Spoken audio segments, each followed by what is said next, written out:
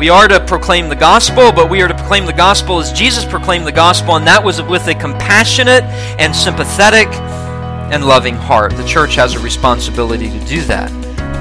This is Andrew Smith, pastor of Christ Reformed Community Church here in St. Johns County, Florida. I would like to extend to you an invitation to worship with us each Lord's Day at 10:15 a.m. Our address is 161 Hampton Point Drive, Suite 2, St. Augustine, Florida 32092. You can also access archived video versions of these same sermons on our Facebook page. Additionally, our sermons are broadcast live on Facebook every Sunday morning. Now, let's open God's Word and listen to the sermon for today's broadcast. Well, I invite you to take your copy of God's Word and turn with me again to the Gospel of Mark. Mark chapter 6, and this morning we want to close out our study of Mark chapter 6. And when you find your place there, please stand in honor of the reading of God's Word. The title of the message this morning is Christus Consolator. And I want to read in Mark chapter 6, beginning in verse 53, our text through verse 56. Now hear the word of God. When they had crossed over, they came to land at Gennesaret and moored to the shore. And when they got out of the boat, the people immediately recognized him and ran about the whole region and began to bring the sick people on their beds to wherever they heard he was. And wherever he came, in villages, cities, or countryside, they laid the sick in the marketplaces and implored him that they might touch even the fringe of his garment. And as many as touched it were made well. This is the word of our living God. Please be seated as we ask the Lord to grant us grace as we study this text together. Father, we are overwhelmed, Lord, when we think of all the miracles that our Lord performed. And we are reminded once again in summary fashion, Lord, of the expansive nature of his healing ministry. We live in a world, and really evangelicalism, that has abused and misunderstood the healing power of Jesus. We live in times in which, through the charismatic movement, a theology and a right understanding of the miracles of Christ have been perverted. And as a result, the glory of Christ has been eclipsed. So Lord, we pray this morning that as we look at this little summary section Mark provides for us, that we would not read too quickly past these verses without understanding the significance of his healing ministry, what it meant for the world, what it means for us as Christians who are now united to Christ, and how we too are exemplify that same sort of compassion. So grant us grace and wisdom as we study this text. We pray these things in Jesus' name. Amen. It was the great Princeton theologian B.B. Warfield who wrote an article on the ceasing of the charismatic gifts during the apostolic age. And he opened up his article with these words, and I quote, he said, "When our Lord came down to earth, he drew heaven with him. The signs or the miracles which accompanied his ministry were but the trailing clouds of glory which he brought from heaven, which is his home. The number of the miracles which he wrought may easily be underrated. It has been said that in effect he banished disease and death from Palestine for the 3 years of his ministry." End quote. I think that this quote helpfully points out the reason for the heightening of God's miraculous works during the time period in which the Lord Jesus Christ walked this earth. He drew heaven with him when he came down, and those miracles were the trailing clouds of glory brought from heaven to earth. If you want a summary of how people who witnessed these miracles viewed them, you can find it as recorded in Luke chapter 5. The crowds who saw Jesus heal the paralytic, we read in verse 26, "And amazement seized them all." Amazement seized them all, and they glorified God and were filled with awe, saying, "We have seen extraordinary things today." That was true because in the Old Testament scriptures, There were sporadic miracles that occurred, and even for a period after Christ's ascension until the canon of Scripture was complete, there were some remnants of the trailing clouds of Christ's glory left on earth as the apostles had power, strong power, but only briefly, to raise people from the dead and other various miracles. But soon, the healing of people, the raising of people from the dead, prophecies, tongues, and even exorcisms gradually faded off after Christ's ascension. We know that as late as Acts chapter 15, that we read in verse 12, and all the assembly fell silent, and they listened to Barnabas and Paul, this is at the Jerusalem Council, as Barnabas and Paul related what signs and wonders God had done through them among the Gentiles. They fell in silence over that because they had never seen miracles like this performed ever before, either in the Old Testament or in their own day. Even as they witnessed things that Jesus had done, they were shocked that the apostles were able to do some of the same things. But soon after Christ ascended, soon after the early church was established, things went back to normal. History was forever changed due to the healing ministry of our Lord, the likes of which nothing in history has ever seen before or after. But the people were simply amazed because nothing in the history of the world had ever occurred in miraculous form like it had occurred in the days of our Lord Jesus Christ. And we aren't left guessing regarding the great purpose of these miracles. The great purpose of these miracles is found in a term that the Apostle John uses in his gospel, where he tells us that they were authenticating signs to the ministry of Jesus. That is to say, the miracles served as powerful signs pointing people in the direction of the Messiah to authenticate his coming to save people from their sins. In fact, we read this very thing in John 20, verses 30 and 31. These signs were written, John says, so that you may believe that Jesus is the Christ, the Son of God, and that by believing you may have life in his name. The signs, therefore, were meant to point to Jesus Christ, not beyond Jesus Christ. We are not to eclipse the glory of Christ by overemphasizing the miraculous. Even when the miraculous occurs today, it did not occur to the same degree and depth and expansive nature in which it occurred in the life of our Lord. John, for his part as an apostle, wants to bring this out.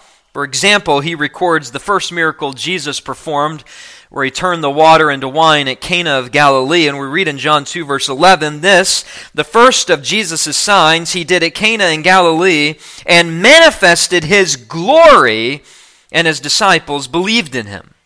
That was the purpose of the miracles, the signs, so that you would believe that Jesus is the Christ, the Son of God, and that by believing you may have life in his name. Just a few verses later in John 2:23, now when Jesus was in Jerusalem at the Passover feast, many believed in his name when they saw the signs that he was doing. That is John's point really throughout his gospel, to tell us that the reason there were so many miracles is because they were signs, not pointing to themselves, not pointing beyond Jesus, but pointing to Jesus himself, that he was the divine Son of God. And that by seeing those miracles, to quote him, you might believe that Jesus is the Christ, the Son of God, and that by believing you may have life in his name. Unfortunately, many have misunderstood the purpose of Jesus' miraculous, miracle-working wonder power. It is true, as I said, that in the apostolic age, it was also marked by miracles, including prophecies and tongues and healings. These things served as apostolic credentials that these men were, in fact, God's authoritative agents in establishing the foundation of the church. But they quickly faded away. We read in Acts 5:12, now many signs and wonders were regularly done among the people by the hands of the apostles. And Paul says in 2 Corinthians 12:12 that the signs of a true apostle were performed among you with utmost patience, with signs and wonders and mighty works. So the signs or the miracles authenticated the apostles as Christ's ambassadors, his representatives, that he was the divine Son of God, that salvation had indeed come into the world, and that was their purpose. Even if you take your Bibles and turn with me to Mark chapter 16, a verse that is considered controversial, verse 20, and they went out and preached everywhere while the Lord worked with them and confirmed the message by accompanying signs. Even though this is a somewhat controversial verse, it nevertheless affirms what Paul affirms in 2 Corinthians 12:12, and that is that the true signs of an apostle were the miracles that confirm the message that they preached. The miracles of healing, miracles of knowledge in the form of prophecy, miracles of tongue speaking and the interpretation of those tongues all came with great power in the early church. But the Reformation and post-Reformation era taught very clearly that these miraculous signs ceased with the apostolic age, and that would affirm what we refer to as the doctrine of cessationism. That these miracles, these signs ceased. Once the last book of the Bible was written, God's revelation was complete. There was no need for the miraculous. Jesus was the final word from God, and once the Holy Spirit inspired the apostles and the other writers of the New Testament to complete the final revelation of Jesus Christ, there was no longer a need for the signs. They were sporadic, they were temporary, and they eventually faded away. But this does not take away, and this is the point to see this morning, this does not take away from the significance of Jesus' miracle working power. In fact, it only adds to it. Because neither was his power eclipsed by the miracles the apostles wrought, nor was his power eclipsed by some of the miracles that you saw in the Old Testament. Oh no, what this world experienced for the 3 years that Jesus walked this earth was one miracle after another from the hands of one truly God and truly man.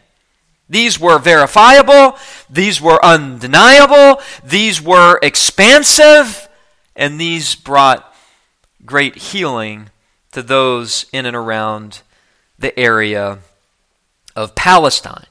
In order to understand the significance of Jesus' miracle working power, you have to go all the way back to the Old Testament, to the book of Exodus, Exodus chapter 4. The people of God understood that the prophets of God were oftentimes given power to perform miraculous signs in order to confirm that the word they spoke came from God. This is exactly what happened with Moses. Moses says, "How will Pharaoh know that what I am telling him is a word from the Lord?" Exodus 4 verse 1, Moses answered, "Behold, they will not believe me, that is Israel, or listen to my voice, for they will say, the Lord did not appear to you." And the Lord said to him, "What is that in your hand?" He said, "A staff." And he said, "Throw it on the ground." So he threw it on the ground, and it became a serpent, and Moses ran from it. But the Lord said to Moses, "Put out your hand and catch it by the tail." So he put out his hand and caught it, and it became a staff in his hand, that they may, listen to this, believe that the Lord, the God of their fathers, the God of Abraham, the God of Isaac, the God of Jacob, has appeared to you. Again, the Lord said to him, "Put your hand inside your cloak." And he put his hand inside his cloak, and when he took it out, behold, his hand was leprous like snow. Then God said, "Put your hand back inside your cloak." So he put his hand back inside his cloak, and when he took it out, behold, it was restored like the rest of his flesh. And verse 8, "If they will not believe you," God said, "or listen to the first sign, they may believe the latter sign. If they will not believe even these two signs, or listen to your voice, you shall take some water from the Nile, pour it out on the ground, and the water that you shall take from the Nile will become blood on the ground." But Moses said to the Lord, "O my Lord, I am not eloquent, either in the past or since you have spoken to your servant, but I am slow of speech and slow of tongue." Then the Lord said to him, "Who has made man's mouth? Who makes him mute or deaf or seeing or blind? Is it not I, the Lord? Now therefore go, I will be with your mouth and teach you what you shall speak." God says to Moses, "You don't worry about what you're going to say and how you're going to say it. I'll give you the words to say, and I'll even give you authenticating signs, miracles that prove that what I have said to you is true, that Pharaoh is to let my people go." This was the experience throughout the Old Testament. Perhaps one other example is found in 1 Kings chapter 17. Elijah raises the widow's son. You're familiar with it. He stretched himself upon the child 3 times. He cried to the Lord, "O Lord my God, let this child's life come into him again." And the Lord listened to the voice of Elijah, and the life of the child came into him again, and he revived. And then we read this: Elijah took the child, brought him down from the upper chamber into the house, delivered him to his mother, and Elijah said, "See, your son lives."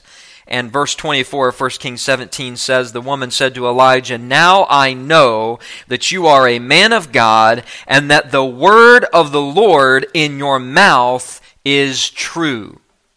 The miracles and the signs in the Old Testament were meant to authenticate the prophets of God that what they said truly came from God Himself. And so it's no surprise that when Jesus, the prophet of all prophets, walked this earth, Nicodemus recognized the signs that Jesus was performing, and he came to Jesus in John 3:2 by night and said, "Rabbi, we know that you are a teacher come from God, for no one else can do these signs that you do unless God is with him."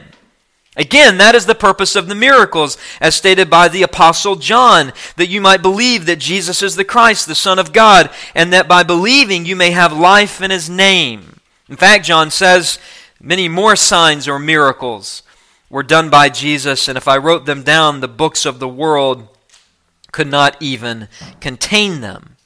But as I said, there are many today who eclipse Jesus' miracle-working power and the wonder of it by seeking to mimic the same miracles today unsuccessfully. And this has resulted in fabrication. The fabrication of miracles, the dishonoring of Christ. The charismatic movement, which undoubtedly has saved people within it, has nevertheless removed the glory of Christ's miracles in trying to match His miracles in the power of their own flesh. But the miracles of Christ are not repeatable. And in fact, the only supernatural ability of the charismatic movement lies not in the power of Jesus, but in the power of Satan.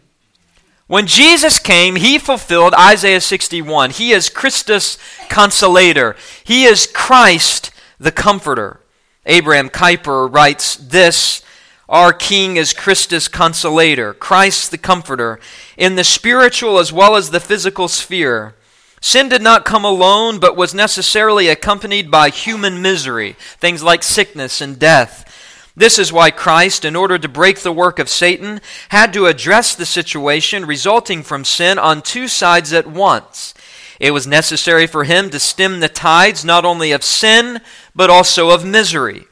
There is no doubt that the spiritual is and remains the starting point, but by placing His opposition to our human misery in the foreground, Jesus does demonstrate that we would be doing His honor a disfavor if we were only to honor Him as the one who announces the gospel, and that we only give Him the honor He deserves once we venerate Him for saving us from both sin as well as physical misery." And I agree with Abraham Kuyper. For us to skirt over the miracles of Jesus, to say that obviously Jesus came not merely to heal, but to save us from our sins, although that is a true statement, it is to take away from the glory of Christ. We are to glorify Christ for everything that was true about Him, that revealed Himself to be the divine Son of God. And the reality is that when Jesus came into this world, He had such compassion and love and mercy on His heart that He was not merely a preacher of the good news of the gospel, but He touched many people who never had faith and healed them from their many diseases. As a matter of fact, it may surprise you that when the messengers of John the Baptist came to Him and said, "Who exactly are you?" John was languishing in prison, and obviously he had some doubts. It's interesting to me that Jesus answered, "Go and tell them," Matthew 11:4, "Tell John what you see and hear. The blind receive their sight, the lame walk, the lepers are cleansed, the deaf hear, the dead are raised up, the poor have good news preached to them." Jesus mentions all of His healings of restoring sight to the blind and causing the lame to walk, lepers being cleansed, dead being raised. He emphasizes all of His healing miracles before He even mentions to John the fact that He has preached the good news to the poor. Clearly, for Jesus to heal was absolutely part of his role as the Messiah. For Jesus, the feeding of the 5,000, the feeding of the 4,000, the raising of the dead, the healing of the blind to see, the healing of the deaf to hear, causing the paralyzed to walk again, this was not a peripheral matter to our Lord. It was critical to his ministry to meet people's physical needs, because in so doing, he showed that he had the power of God. These were signs. In raising the dead, he revealed that he had the power of God to awaken sinners dead in trespasses and sins. In restoring sight to the blind, he showcased his ability to remove the dark veil that Satan placed over the eyes of unbelievers lost in darkness.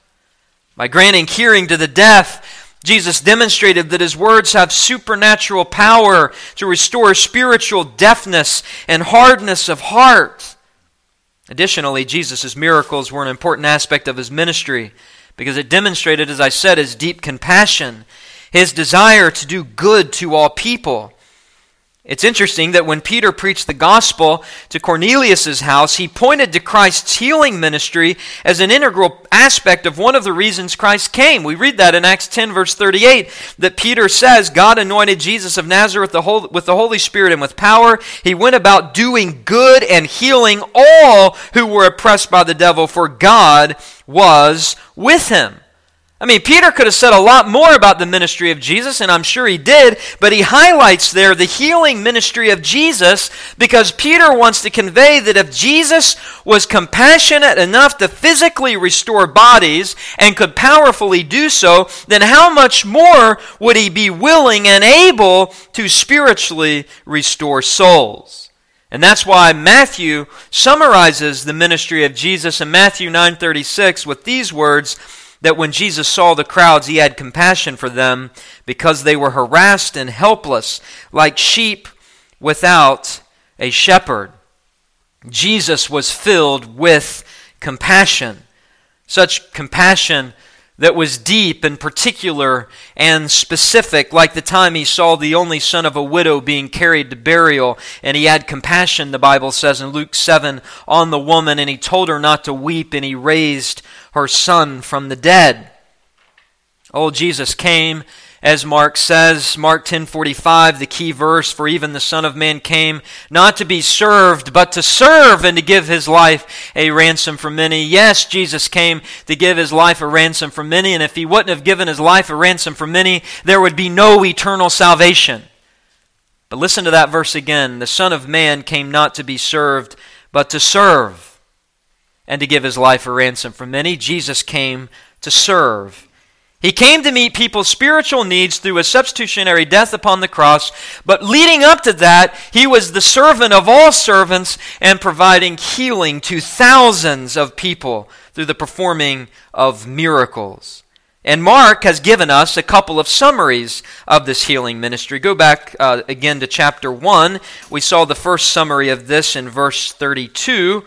That evening at sundown, they brought to him all who were sick or oppressed by demons. The whole city was gathered together at the door, so the door of Jesus' house, and he healed many who were sick with various diseases. He cast out many demons, and he would not permit the demons to speak because they knew him. I mean, this is a summary of his healing. There's no way that Mark could go into the great detail of the hundreds, potentially thousands of people on this day, the plethora of diseases and sicknesses and all sorts and every side of the spectrum, and so he simply gives a summary. It's really staggering to think that is a summary and it's overwhelming. Imagine if he would have gone into detail. He gives another summary in chapter 3, you might remember this. In verse 7, Jesus withdrew with his disciples to the sea, and a great crowd followed him from Galilee and Judea, Jerusalem and Idumea, and from beyond Jordan, from around Tyre and Sidon. When the great crowd heard all that he was doing, they came to him. He told his disciples to have a boat ready for him because of the crowd, lest they crush him, for he had healed many, so that all who had diseases pressed around him to touch him. Notice the language there, all who had diseases pressed around him to touch him. Essentially everybody in Capernaum who was sick was there. And whenever the unclean spirits saw him, they fell down before him, cried out, "You are the Son of God."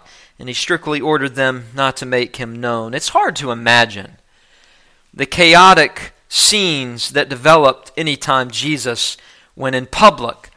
There's no way that any human writer could ever describe what is happening. That is why you only see little glimpses of the healing ministry of Jesus, the healing of the paralytic here, the restoring of sight to the blind over here, the raising of this dead person over here. But there's no way that the books of the world could contain all the miracles that Jesus did, all the people he physically touched and metaphorically touched with his compassion and with his love and with his mercy. And that is why Mark is now providing a third healing summary of Jesus' ministry in verses 53 through 56. What he provides here in these verses is what occurred once the disciples landed on the shore and departed from the boat after the storm where he had walked on water. They are walking toward Capernaum, and so both along the way and once he arrived there, he is showing compassion on the people, healing them left and right. And apparently, once he arrives in Capernaum, he preaches in the synagogue a message that we have entitled the Bread of Life Discourse. And I want to remind you what was emphasized in that message. Before we even look at our text this morning, it won't take long to look at our text. There's only a few verses. So before we look at it, turn to John chapter 6 with me, because I've alluded to John chapter 6, and I want to highlight the significance of the signs that Jesus performed. He gives to us an exposition of the purpose of the signs that he did, the miracles that he performed, and in particular, the feeding of the 5,000.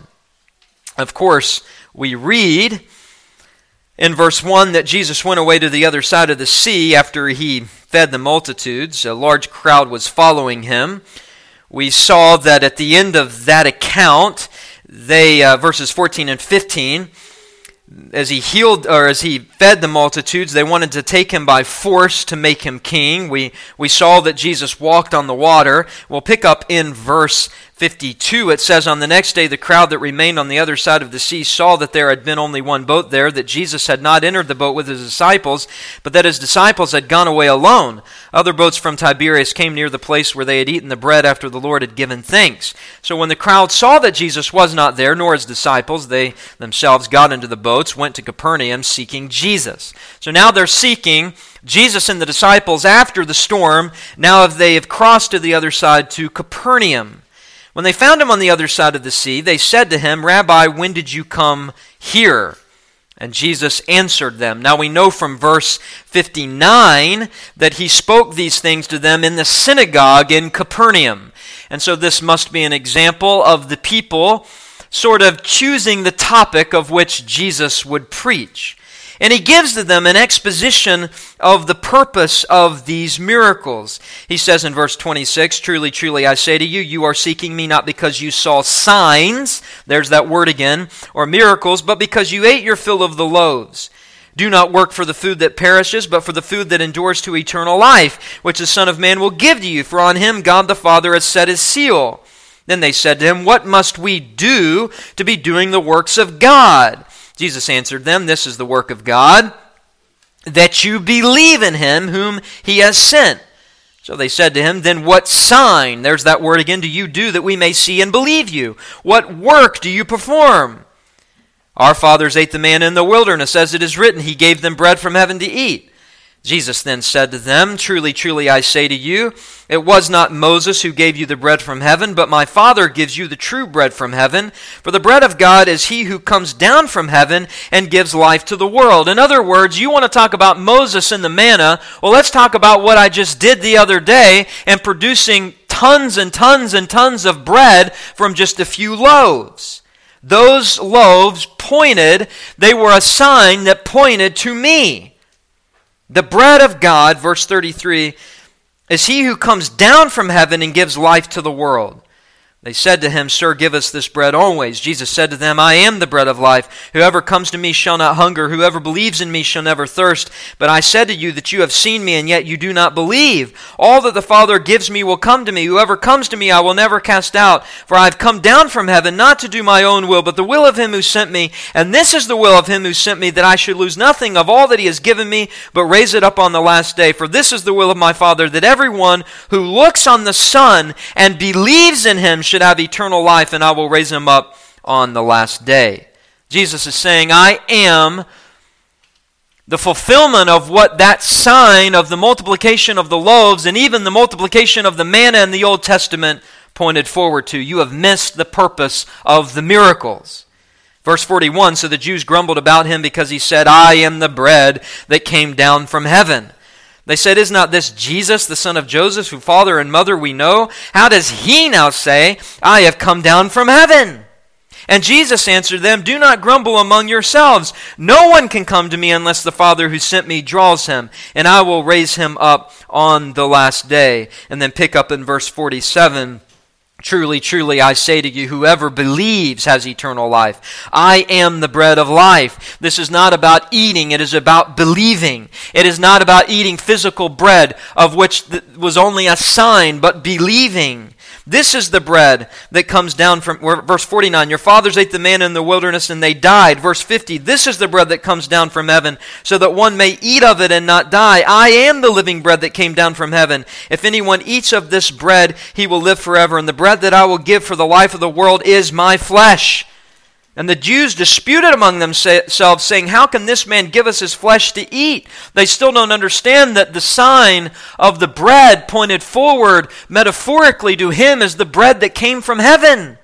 And they don't understand that that manna in the Old Testament wilderness was a sign of Jesus who was to come. And so Jesus said to them, truly, truly, I say to you, unless you eat the flesh of the Son of Man and drink his blood, you have no life in you. Whoever feeds on my flesh and drinks my blood has eternal life, and I will raise him up on the last day. For my flesh is true food, my blood is true drink. Whoever feeds on my flesh, drinks my blood, abides in me, and I in him. As the living Father sent me, and I live because of the Father. So whoever feeds on me, or we could say believes on me, he also will live because of me. This is the bread that came down from heaven, not like the bread the fathers ate and died. Whoever feeds on this bread will live forever. Jesus said these things in the synagogue as he taught at Capernaum. They missed it. Jesus gives an exposition of the purpose for his signs, and they missed it. People today miss the purpose of Jesus' signs. The miracles of Jesus were not ends in and of themselves. They demonstrated his compassion to help people physically, to showcase his compassion and his ability to help people spiritually and to save them from their sins. But like many today, people just wanted him for the compassion and the miracles. Many people today still are looking for supernatural miracles, for a spiritual high, and they've missed Jesus and his salvation and all of that. Others are comfortable with the Jesus that doesn't preach against sin and the realities of heaven and hell. They want one who will fix their immediate problems, perhaps make them financially independent, healthy, wealthy, or wise. And all of this eclipses the glory and the power of Jesus' miracles. I believe the church should sense not only the fact that nothing like this has ever occurred in the history of the world, like it occurred in the miraculous scheme of things when Jesus walked this earth, but also to point forward to the fact that Jesus demonstrated compassion both for man's physical misery and spiritual plight. We can learn from that. Today we cannot and should not try to perform the miracles of Jesus, but we can serve others. We can provide for others as our means enable us. We can love others. We can point others, even unbelievers, to Christ as we serve them. We are to proclaim the gospel, but we are to proclaim the gospel as Jesus proclaimed the gospel, and that was with a compassionate and sympathetic and loving heart. The church has a responsibility to do that. And I think this makes the moments we announce the gospel to the world come with greater weight and force. We are encouraged by Scripture, I believe, to be engaged with the world as we sympathetically and compassionately serve those in the world. Of course, it means we announce the gospel. We declare that sinners, apart from Christ, will die and enter a Christless eternity. But it also may mean that we enter the medical field to help people physically. It might mean that we become a lawyer to help mete out justice for others. It might mean that we run for political office to uphold the doctrine of the lesser magistrate. We dare not abdicate our duty to proclaim the gospel on the one hand, but on the other hand, we dare not abdicate our duty to be sympathetic with the misery of fellow sinners who need to see the compassion of Christ through us. I think that's one of the great lessons of this summary of Jesus' healing ministry in verses 53 through 56 of Mark. But I also think there is another lesson in these verses, and that is the one to which I want to draw your attention for the rest of our time this morning. I think this passage of Scripture teaches us that Jesus' miracles were authentic. His miracles show us that much of what we see in the Pentecostal and charismatic movements today are charades. As I said, I want to state it again, there has never been such miracle-working power by one person in the history of the world, and we should not try to mimic it today. Rather, we should stand in awe of it and worship Christ and glorify His name. Up to this point in our study of Mark, and even in my words that I've addressed to you this morning, we spent time learning what the miracles pointed to. That is that Jesus was the Son of God. None more compelling than the fact He walked on water, as we saw last week. But as we look at these verses, I want to focus on what His healings did for people physically, such as a study in the compassion of Christ for humanity's misery, and such as a reminder to us, beloved, that we have an obligation to be sympathetic to the pains of those in the world created in the image of God. We are spiritual people, and we are to proclaim the gospel, and we are to do so with great urgency, but we are not to do that and then turn a blind eye to the needs of those in the world. And this we see by the example of Jesus Himself. Jesus' healing ministry, as summarized by Mark, proves that it was authentic. There are three pieces of evidence proving the authenticity of the healing ministry of Jesus. First of all, we see that Jesus' healing ministry was authentic because we see that it is credible no matter the crowd. It is credible no matter the crowd. Notice back in Mark chapter 6 and in verses 53 and 54. We read, when they had crossed over, they came to land at Gennesaret and moored to the shore. And when they got out of the boat, the people immediately recognized Him, that is, Jesus. As stated when studying the navigation of the storm, last week the disciples are heading from the northeast side of the Sea of Galilee to the northwest. Jesus has walked on the water. He's gotten in the boat. He's stilled the storm. He has supernaturally, according to John 6, taken the boat to shore, again showing God's timing is not our timing. His appointed destination for us may change, and that's what we find here as Mark picks up in verse 53 and says, when they had crossed over, they came to land at Gennesaret and moored to the shore. Gennesaret was a fertile plain close to the shore of Galilee. The name Gennesaret means garden of riches. And here, as Mark provides a summary of Jesus' healing ministry, we see the riches of Christ's compassion as He willingly heals the multitude. So metaphorically, this plain of Gennesaret served as a place to receive the fruit of God's healing. It was a plain 1 mile in width from the Sea of Galilee along a 3-mile stretch along Galilee's north shore. Capernaum, Jesus' headquarters for His Galilean ministry, lay southwest of it. Undoubtedly, that was the direction Jesus was headed as He would preach the Bread of Life discourse in the synagogue there. Now, John 6:17 tells us that they were crossing the Sea of Galilee eventually to get to Capernaum. And we see that bear out in John chapter 6. But Mark, if you remember, back in verse 45, when He had sent them across, it says that He sent them to the other side to Bethsaida. And so, perhaps it is the case that part of the test was telling the disciples to go to Bethsaida instead of Capernaum. Remember, He was testing their faith, and I think this would have added to their straining at the oars as they possibly asked themselves why Jesus was so intent to go to Bethsaida anyway. Here the wind was blowing against them. What was in Bethsaida? Well, perhaps Jesus was telling them to go there just to test them. All along, he wanted to go to Capernaum, to his headquarters of Galilean ministry. It's possible also the wind had blown them off course, and so they ended up at the shore at Gennesaret. Supernaturally, John 6:21, the boat landed there. It landed there because that's where Jesus wanted it to land. But the intended destination is not the point, but the intended duty of our Lord as he got out of the boat. Notice verse 54 says, when they got out of the boat, the people immediately recognized him. He had credibility no matter who the people were, no matter who the crowd was. Verse 54 says they recognized him immediately. They recognized him as the credible miracle worker. They recognized him as the one who fed the 5,000. They recognized him as the one who cast demons out into the herd of swine that dropped off the cliff into the Sea of Galilee. They recognized him as the one who restored sight to the blind and hearing to the deaf. They recognized him as the one who made the paralyzed walk again and who raised the dead to life.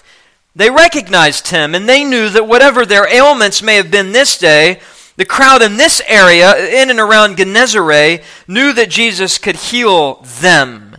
His credible record spoke for itself.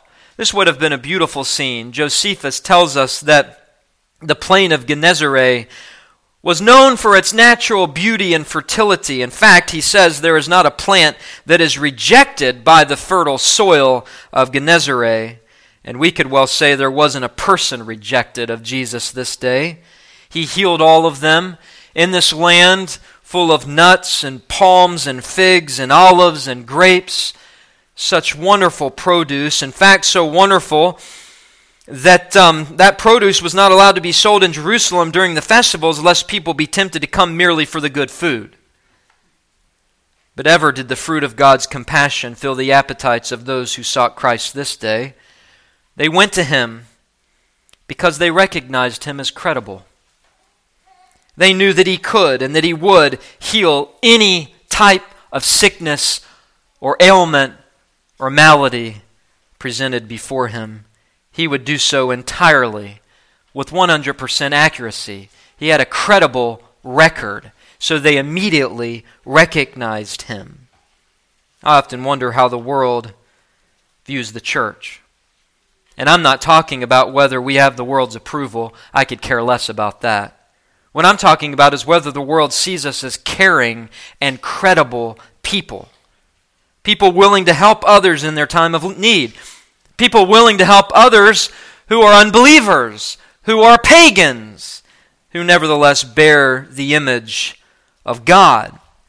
I think there's biblical precedent for Christians showing concern for their neighbors, showing concern for their community. Such does not compromise one's Christianity, but rather it builds credibility to it. In fact, there's a couple of verses tucked away in the book of Colossians. In Colossians chapter 4, if you just turn over there briefly with me for a moment, we see the Apostle Paul mentioning some important principles here. Colossians 4, verses 5 and 6. Paul says, "Walk in wisdom toward outsiders, making the best use of the time. Let your speech always be gracious, seasoned with salt, so that you may know how you ought to answer each person." I love that. The outsiders there are the unbelievers that Paul is speaking about, those outside of the church, those pagans in that world. John MacArthur writes on the meaning of that phrase, "Conduct yourselves with wisdom toward outsiders, making the most of the opportunity," when he says, and I quote, "Believers are called to so live that they establish credibility of the Christian faith, and that they make the most of every evangelistic opportunity." Jesus was motivated to heal those brought to him because he was compassionate to their human misery. Sure, he saw their spiritual plight. He knew the only way they could be saved from their sins was to believe in him and to trust in him, but compassion was also a virtue for Christ. Compassion is a Christian virtue. And I want to say this, one is not more spiritual. In fact, I would say one is less spiritual. When they claim to have pity for the souls of others, but they don't pity the pain and the sorrow that others face in this life. Grace can be defined as the aspect of God's love that moves him to forgive the guilty, but mercy can be defined as the aspect of God's love that causes him to help the miserable. And because God is gracious and merciful, he calls his people to do the same thing. Matthew 5:7, the Sermon on the Mount, "Blessed are the merciful, for they shall receive mercy." Or the words of the half-brother of our Lord, James, in James 1:27, "Religion that is pure and undefiled before God the Father is this, to visit orphans and widows in their affliction, and to keep oneself unstained from the world." It didn't matter who made up the crowd. They all immediately recognized Jesus as the credible curer of all maladies, and they went to him. They knew where to go when they had a problem. It's interesting to me that Jesus in this passage doesn't vet the crowd to see who would respond to the gospel first before he heals. No, he had great mercy and compassion on all. And I would say that perhaps no greater aspect of Christ's character lent itself to receiving the good news of the kingdom he preached more than his willingness to show compassion to the crowds, healing them of their sicknesses. Provided him unbelievable ministry credibility that he genuinely cared for others, that he was genuinely sent from the Father, and he could ultimately take away sin. So again, Christians who love those in the world that don't know Christ, that is not an example of bringing compromise, but one of building credibility. The world needs to see the church loving her at the physical level of service. That is not a compromising of the Christian faith. This week I read of a mother who went down to breakfast one morning to find a bill placed beside her plate on which her son had written it all out for her. Mowing the lawn, $10. Washing and putting up the dishes, $5. Cleaning my room, $5. Taking the trash out, $5. Total bill, $25 owed me. Well, this wise mother said nothing. She went about her work for the day, but when her son went to the table for lunch that same afternoon, he found a bill lying beside his plate, upon which the mother wrote, "Washing and folding laundry, no fee. Cooking dinner, no fee. Vacuuming the house, no fee. Baking cookies, no fee. Bandaging cuts, no fee." Reminds me of 2 Corinthians 12:15. Paul says, "I will most gladly spend and be spent for your souls."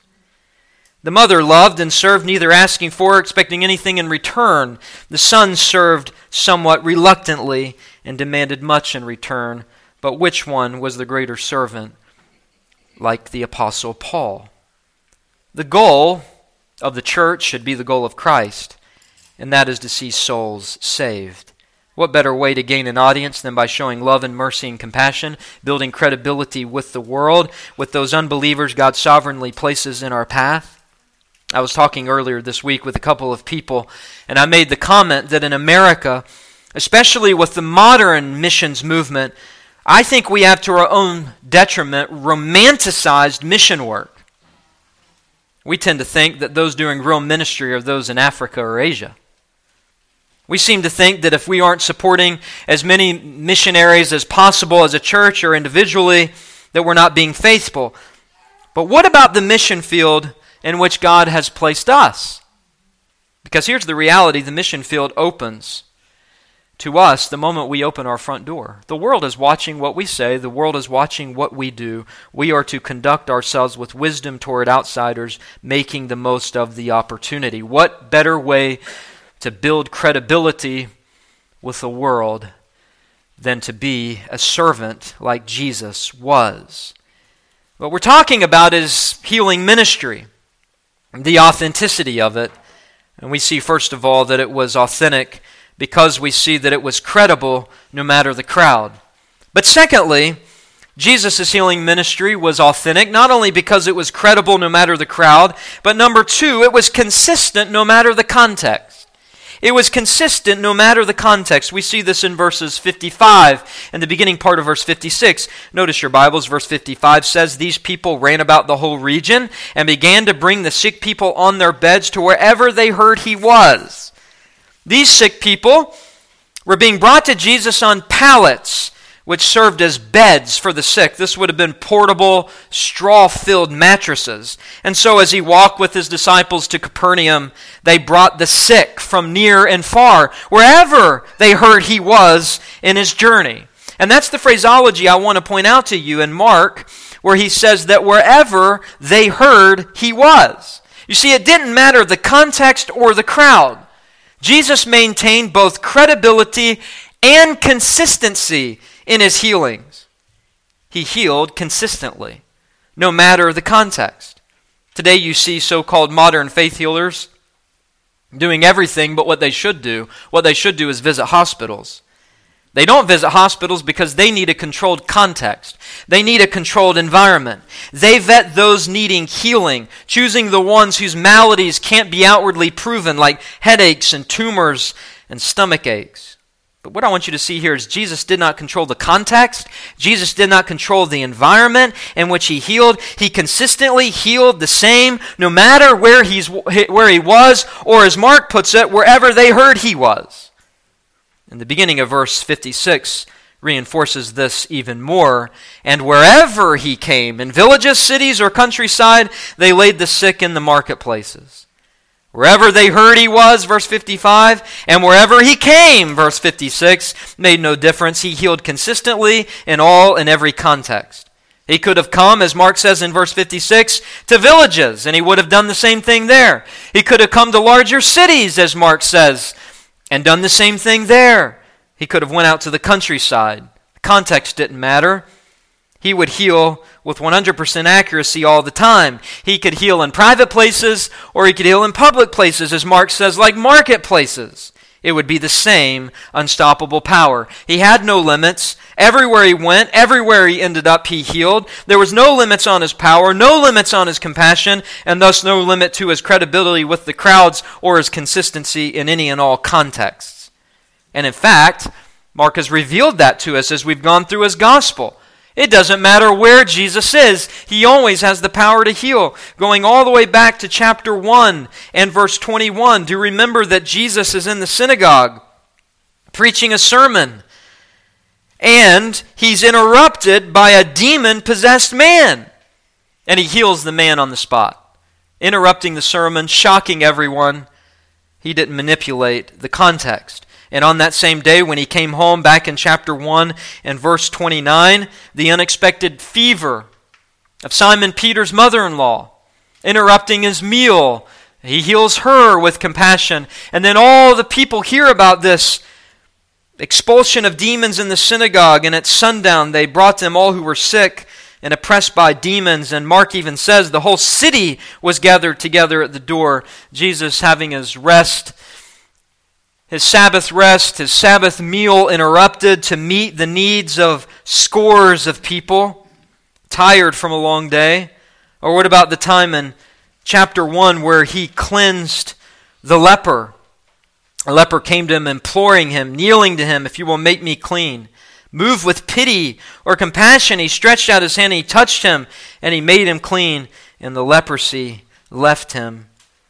Time and time again, the paralytic, as he's preaching in the house in chapter 2, remember that in verses 1 through 12, the men lower their friend through the roof at the feet of Jesus as he's preaching again, and he miraculously heals. Or the time the boat comes to shore and the demon-possessed crazy man comes out of the tombs and Jesus casts the demons out into the swine. The raising of Jairus' daughter from the dead, and being interrupted by the woman who had the issue of blood, healing her on the spot, going to the spot where Jairus' daughter was potentially still alive, and then she died, and then raising her from the dead, feeding the 5,000. Unlike the contemporary counterfeits of the day, known as faith healers, Jesus didn't control his environment. He healed whenever, whoever, however problematic the physical ailment may have been. Modern-day faith healers cure invisible diseases and diagnoses. Jesus healed the undeniable, visible diseases of his day, physical disabilities. We even read in Luke chapter 22 that he reattached someone's ear that was cut off in the garden, and everyone saw it. And I just want to point this out. Not all of these healings required faith. In fact, many of them, if not most of them, had no faith. I'll give you one example. Luke 17. He heals 10 lepers. Only one comes back praising God, but all were healed. Jesus didn't vet the crowds. Jesus didn't vet those that he was serving. Let me see if I have enough time for this one. Are you going to receive the message that I preach? Well, then I don't have anything to do with you. That wasn't Jesus' attitude. He healed as he went, so that whenever and however he could, he confronted diseases and demons and comforted the people, always successful against man's misery and torment. Let us remember that as a healer, he showed compassion, because as a redeemer, he came to not only redeem our souls, but to redeem our bodies, which will be resurrected someday. Adam's sin plunged the entire human race, the whole world, into an arena full of disease, decay, and death. And in 3 short years, Jesus removed all 3 of those from that little area that he lived in Palestine. Such are the trailing clouds of glory that Jesus brought with him from heaven, to put in the words of B.B. Warfield. But Jesus' healing ministry proved its authenticity, not only because it was credible no matter the crowd, consistent no matter the context, but it was also complete no matter the condition. It was complete no matter the condition. The end of verse 56, notice your Bibles, is telling, because it says, these sick people also implored him that they might touch even the fringe of his garment, and as many as touched it were made well. You probably remember the woman with the issue of blood, I mentioned her earlier, who touched the fringe of Jesus' garment and was made well.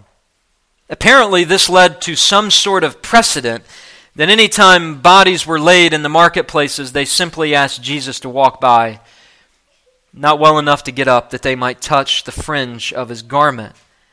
This could reveal a desire to be healed without being confronted regarding the spiritual. Many today view Christianity that way. They want God to deliver them physically, medically, financially. They want nothing to do with God spiritually. They don't want their sin confronted. They don't want their lives changed. But this could also reveal true faith. Lord, let me just touch the tassel coming down from your robe. We talked about this before. The fringe of his garment refers to the tassels worn by obedient Jews in accordance with Numbers 15 and Deuteronomy chapter 22. It was worn by obedient Jews to remind them of God's commandments and to encourage them to do the will of God. What was the will of God for Jesus? He came not to be served, but to serve, and to give his life a ransom for many. So Jesus walked around the marketplace, allowing those to touch his tassel. The point is that the people did not have to touch him. He didn't have to touch them.